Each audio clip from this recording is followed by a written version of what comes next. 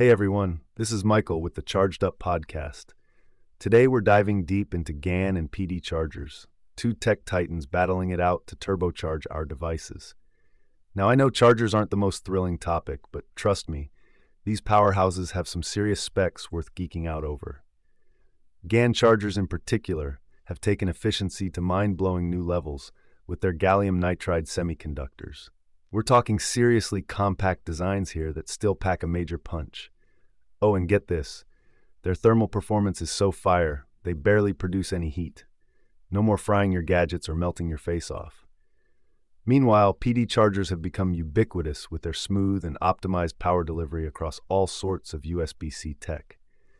Their versatility is unmatched, making them a go-to for multi-device maniacs like myself. But which is better, the super speedy GaN chargers or the universal PD chargers? To find out, I put them both through the ultimate speed test gauntlet.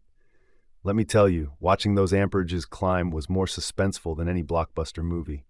In the end, GaN prevailed with jaw-dropping charging velocity, but PD chargers definitely won points for compatibility too. So whether you prioritize max power or matchless compatibility, you really can't go wrong with either. Just be sure to pick the right tool for your tech-packing tendencies. Now get out there and start juicing those devices. Thanks for tuning in to another juice-filled episode of Charged Up. Don't forget to smash that subscribe button.